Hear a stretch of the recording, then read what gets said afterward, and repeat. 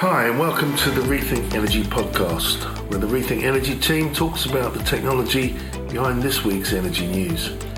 I'm CEO Peter White, and we have with us today the Rethink editor Harry Morgan, who's with us for the last time as he's moving on to pastures new, although he might come back to visit as a guest on the podcast. Hi Peter. And all our analysts are here, Andres Wantanar, hello. Bogdan Avramuta, hello. And Connor Watts. Hello. First, we plan to talk about our latest hydrogen report, which predicts just how much hydrogen transport is going to cost, how much of it will go by pipeline, and how much by ship.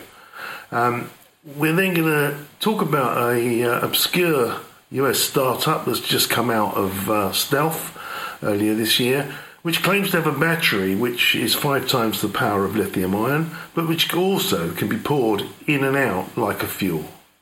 And finally, we're going to look at a report which shows how Africa is potentially on the verge of making a massive mistake building out more natural gas infrastructure. First, we'll go to Harry. Tell us about your latest and last research paper for Rethink Energy. Yeah, so I think one of the key things that has come out really from the past few weeks and some of the debates we've had on LinkedIn is how important hydrogen distribution is going to be in terms of defining the overall cost of hydrogen, certainly from the customer side of things.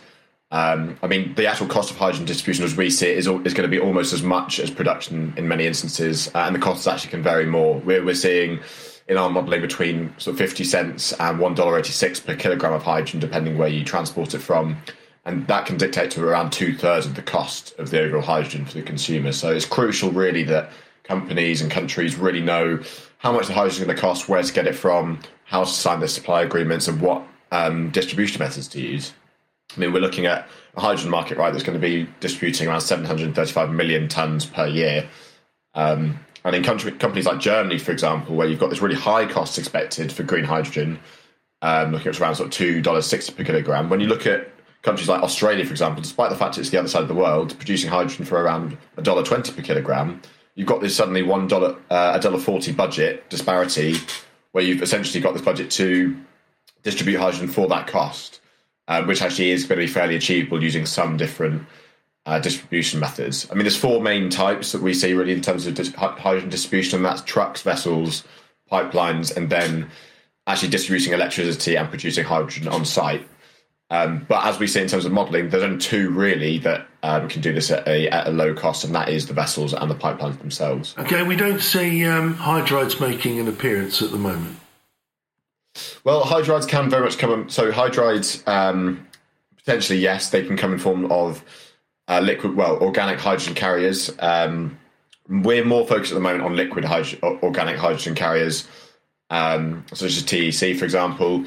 And there's very many different ways you can transport hydrogen in all of these mediums. You've got gaseous hydrogen, you can compress that, you can make it liquid hydrogen at really low temperatures, or you can turn it into these carriers or actually into ammonia. So it's all about the technicalities of each of these delivery mechanisms that really define how economic they are. And I'm right in thinking that hydrides, although the research has been going on for almost 20 years into transporting hydrogen via hydrides, that nothing definitive has come up yet.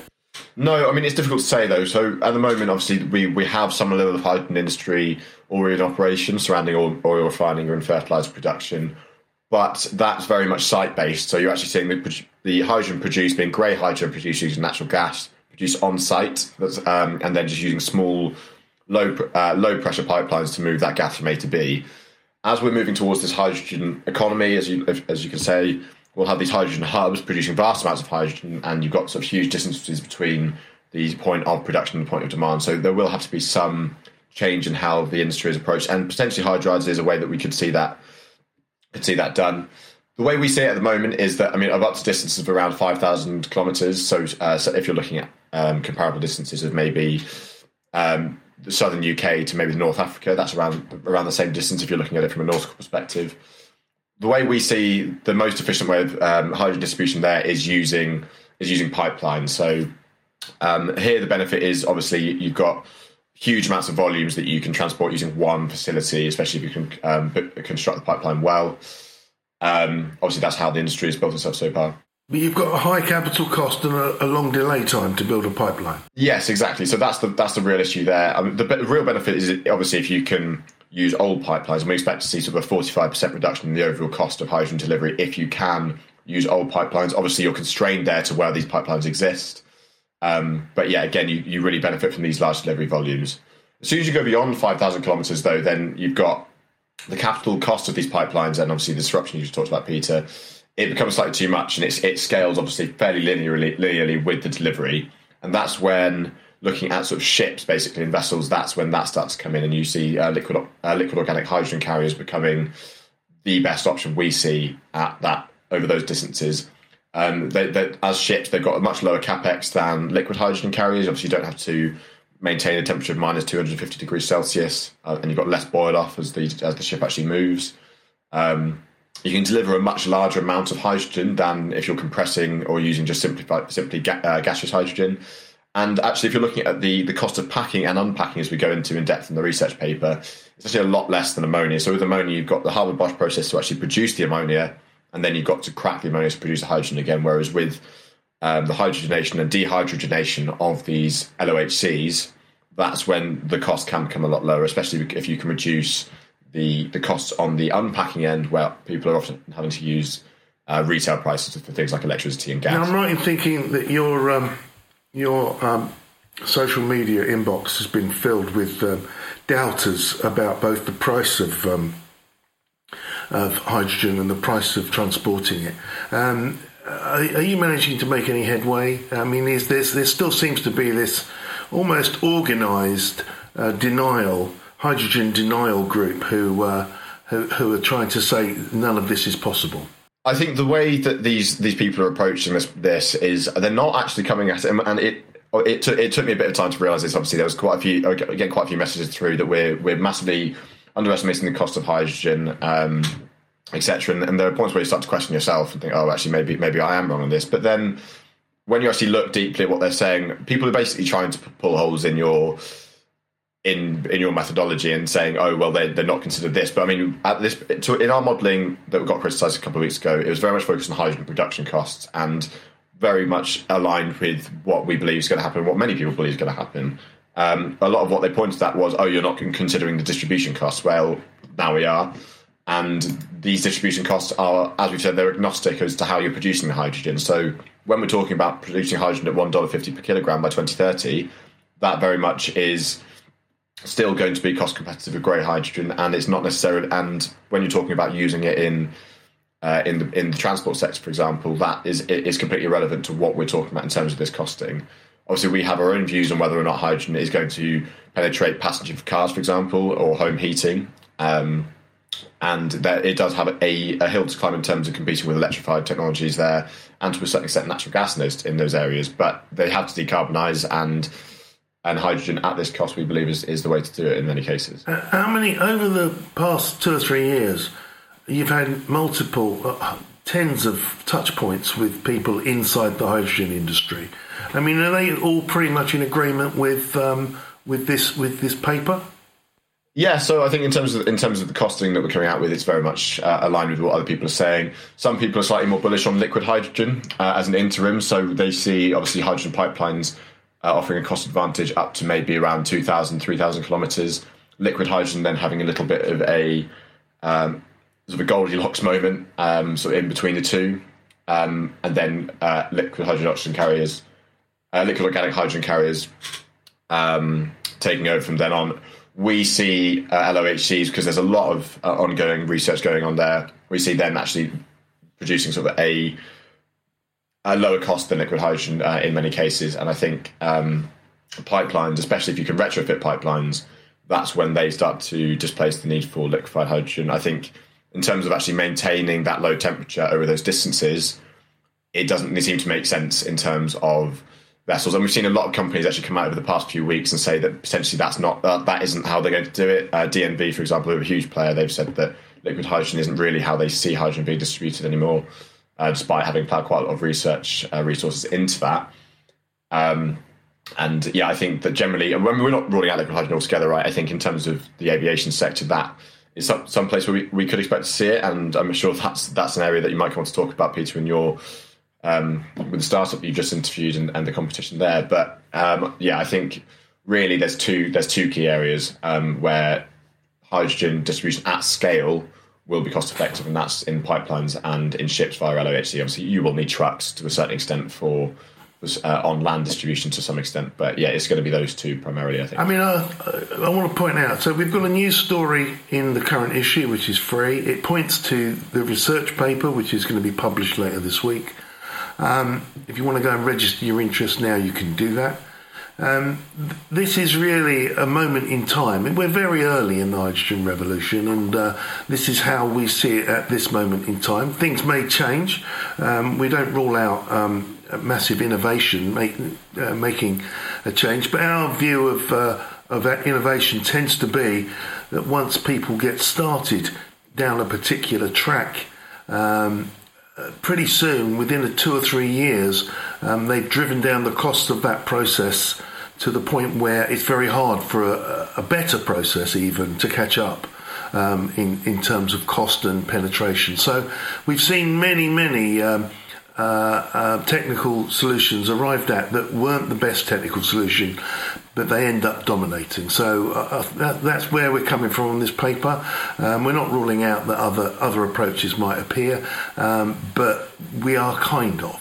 On the note of pipeline distribution, do you think that countries like Russia will have a say or oppose the idea of using some of the pipelines that they own for hydrogen instead of gas? I think, obviously you have to have both parties willing to be using hydrogen, shifting towards hydrogen. I think Russia probably will be along the last to do that, although we're looking at a country that's suddenly going to have 2 pipelines linking itself to Europe that are going to be pretty much redundant. So if Russia's looking at, I mean, we're not talking about the near-term future here, but we're looking at maybe 10, 20 years. If Russia managed to regain some sort of geopolitical standing, then it will have this infrastructure that it could look to retrofit. And Russia obviously has a huge amount of land resources and capacity to produce renewable energy that it could then import into Europe. I mean, we expect to see the same from countries like Kazakhstan, for example, with these hydrogen hubs that are being planned there.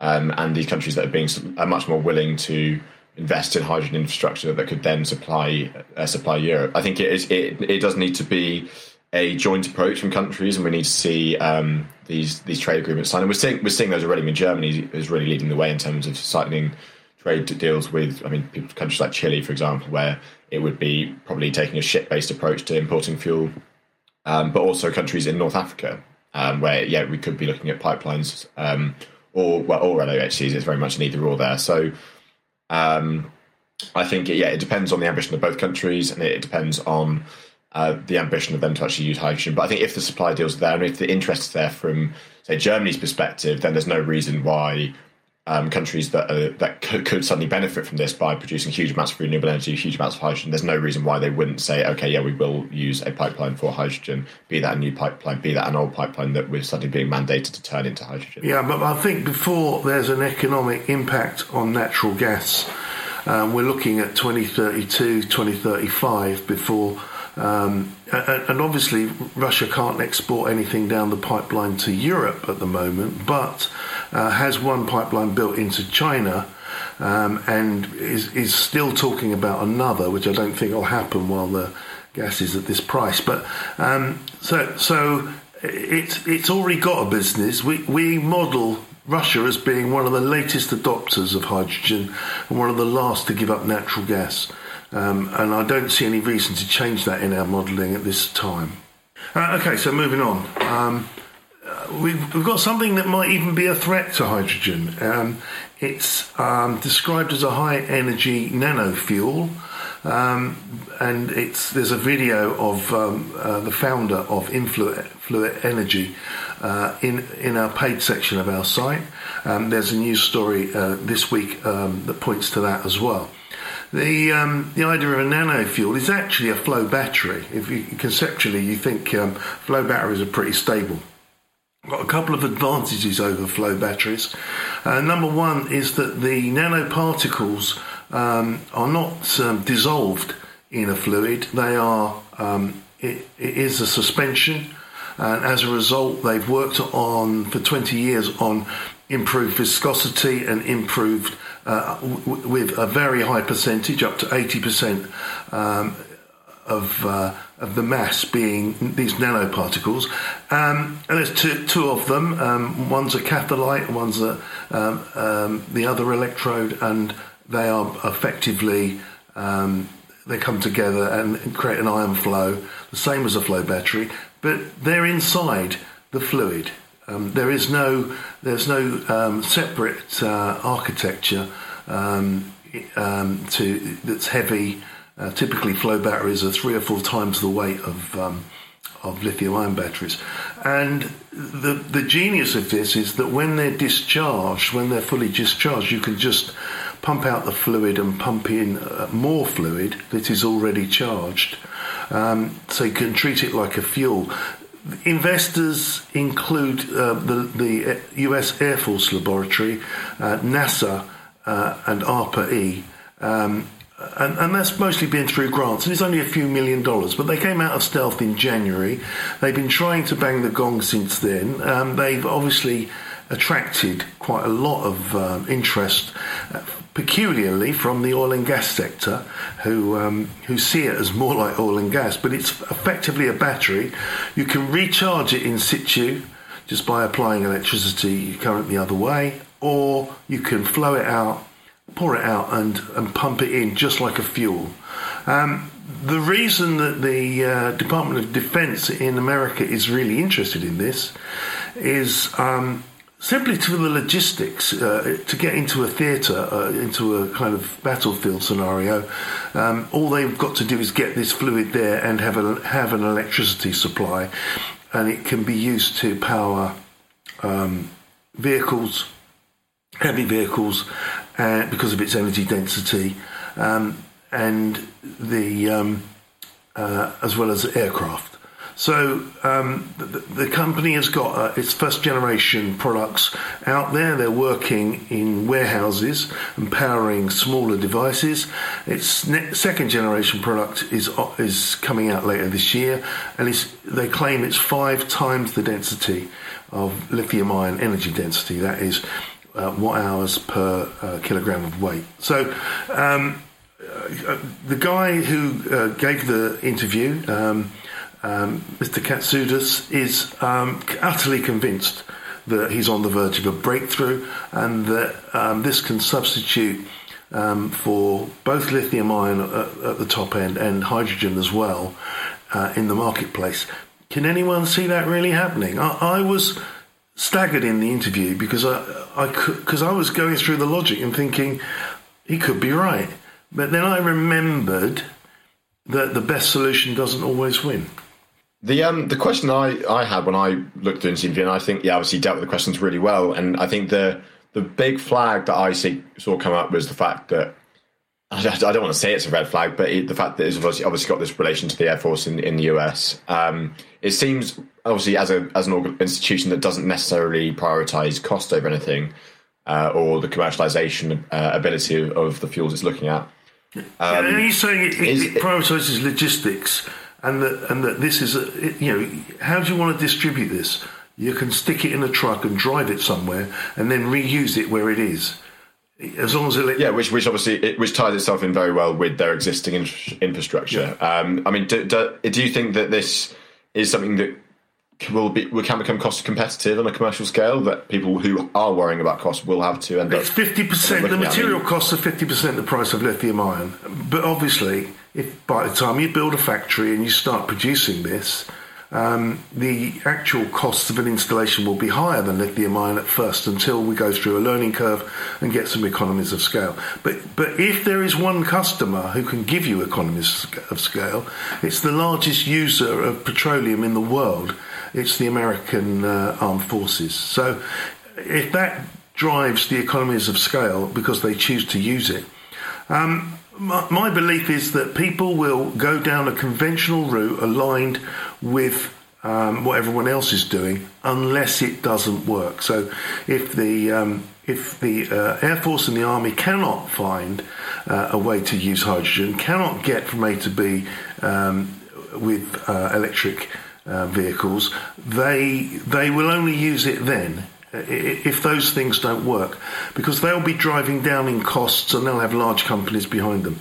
Having said that, you only need one big company to back this. And let's face it, if you go to the US Air Force and say, I'm a 14-man company, I want to sell you this, they'll move you into the hands of a 50,000 person company with multiple tens of billions of revenue to guarantee it as a source.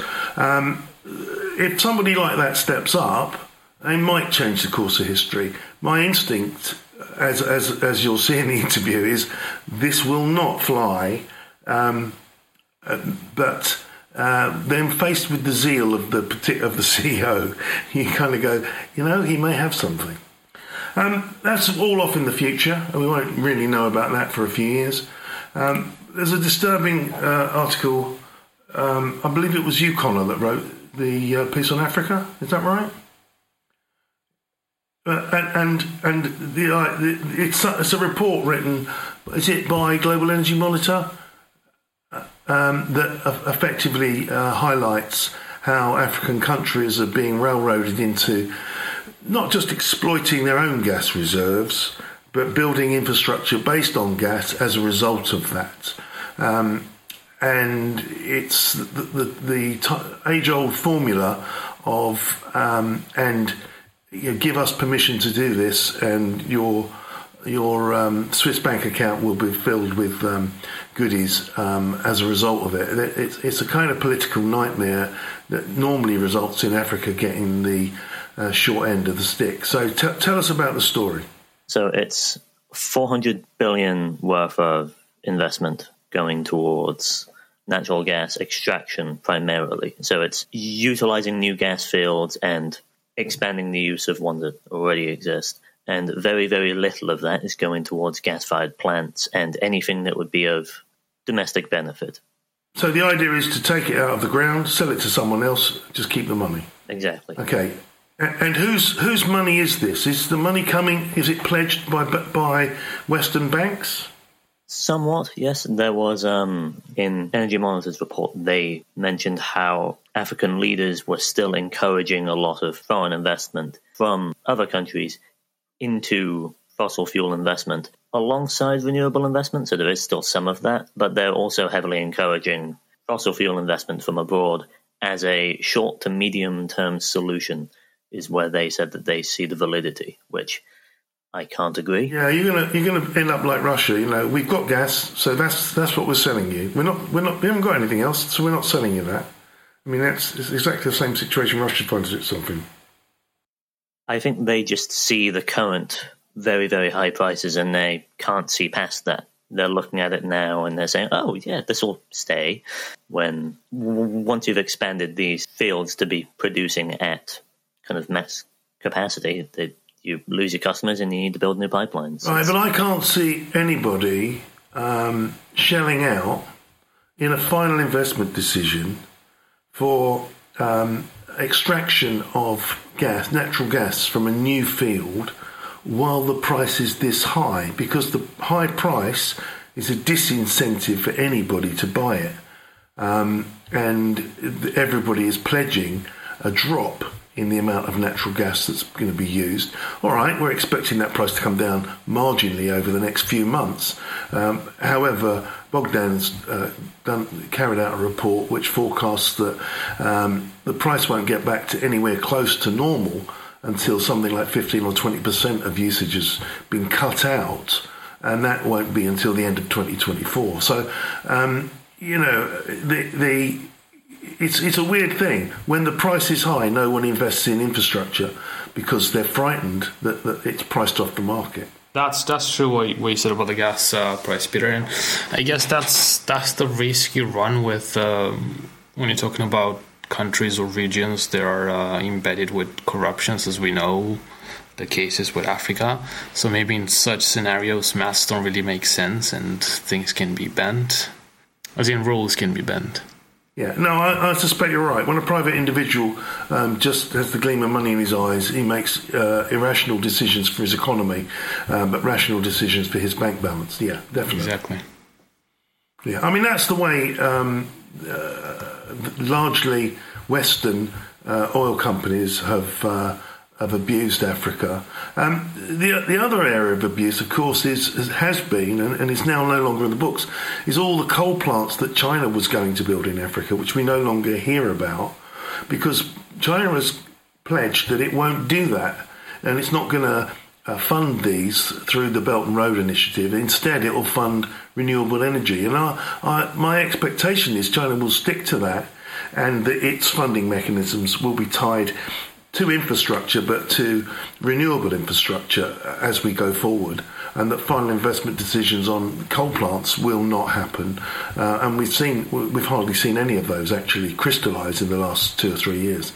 So that we'll see China at least as a major actor wanting global infrastructure influence, doing the right thing by renewables, and that will perhaps give some of these countries an opportunity to let go of the natural gas funding.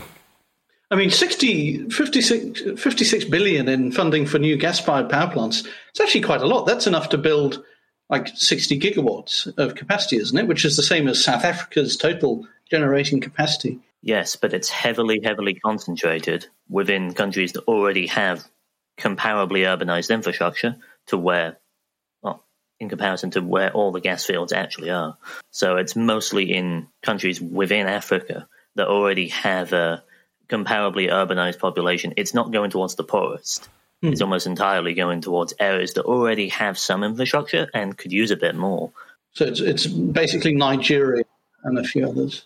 Yeah, I think it's Nigeria and South Africa get most of it, I believe.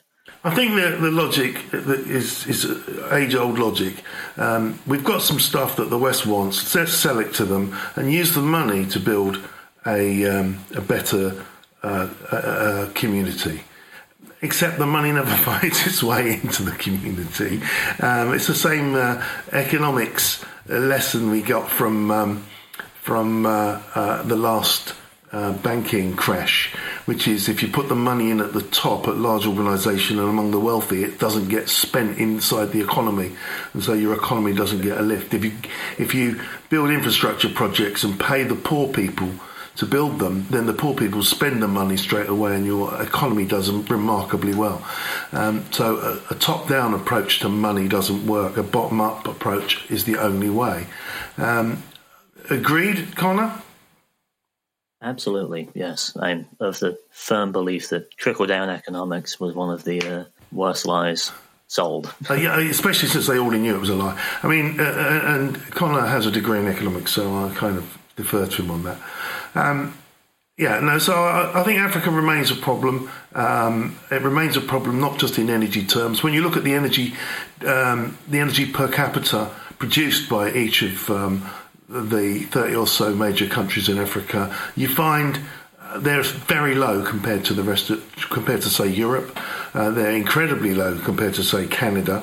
And at the moment, the biggest problem that African countries have is cooking on something that's not wood, so that they're not inhaling smoke all the time, which is a true health negative benefit and shortens lives. They've got a lot more basic problems than this, and governments should really be thinking this through in its entirety on what they want to achieve. And some are, but only they're in the minority.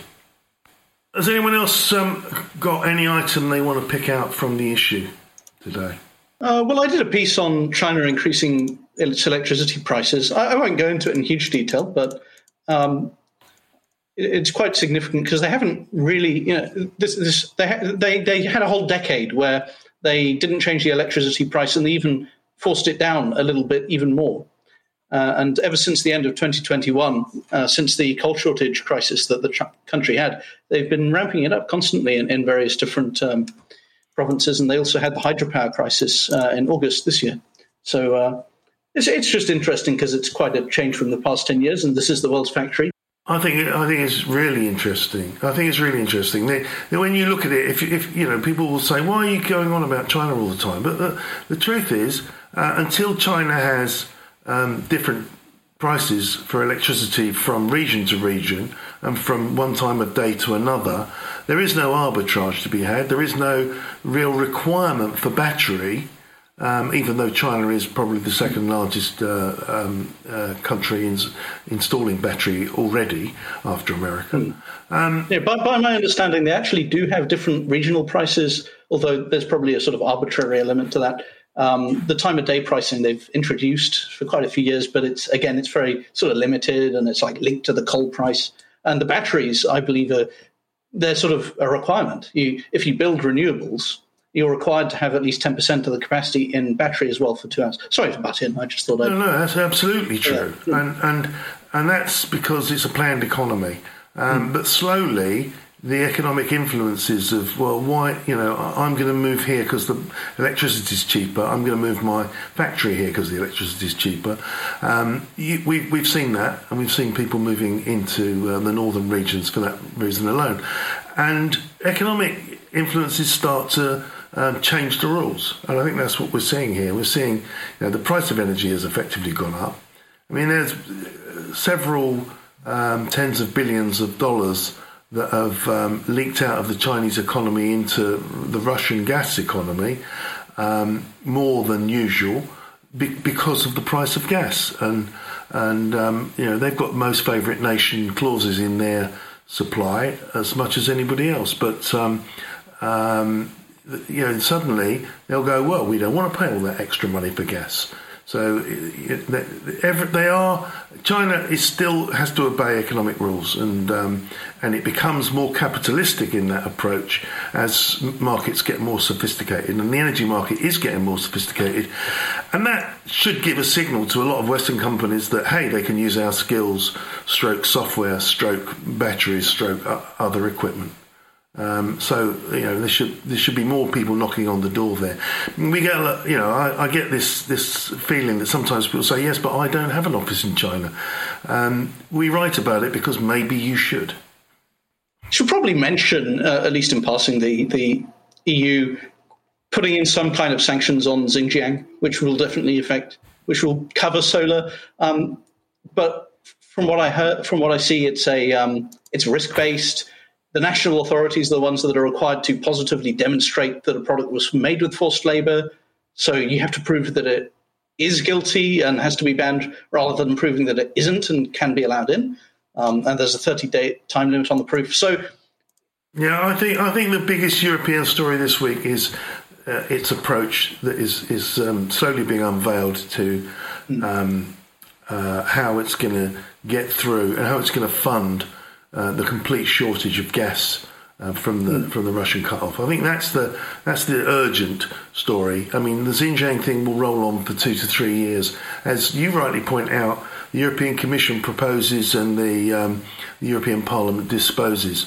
And so clear, defined and rules which can be followed in the Xinjiang thing are some way off yet.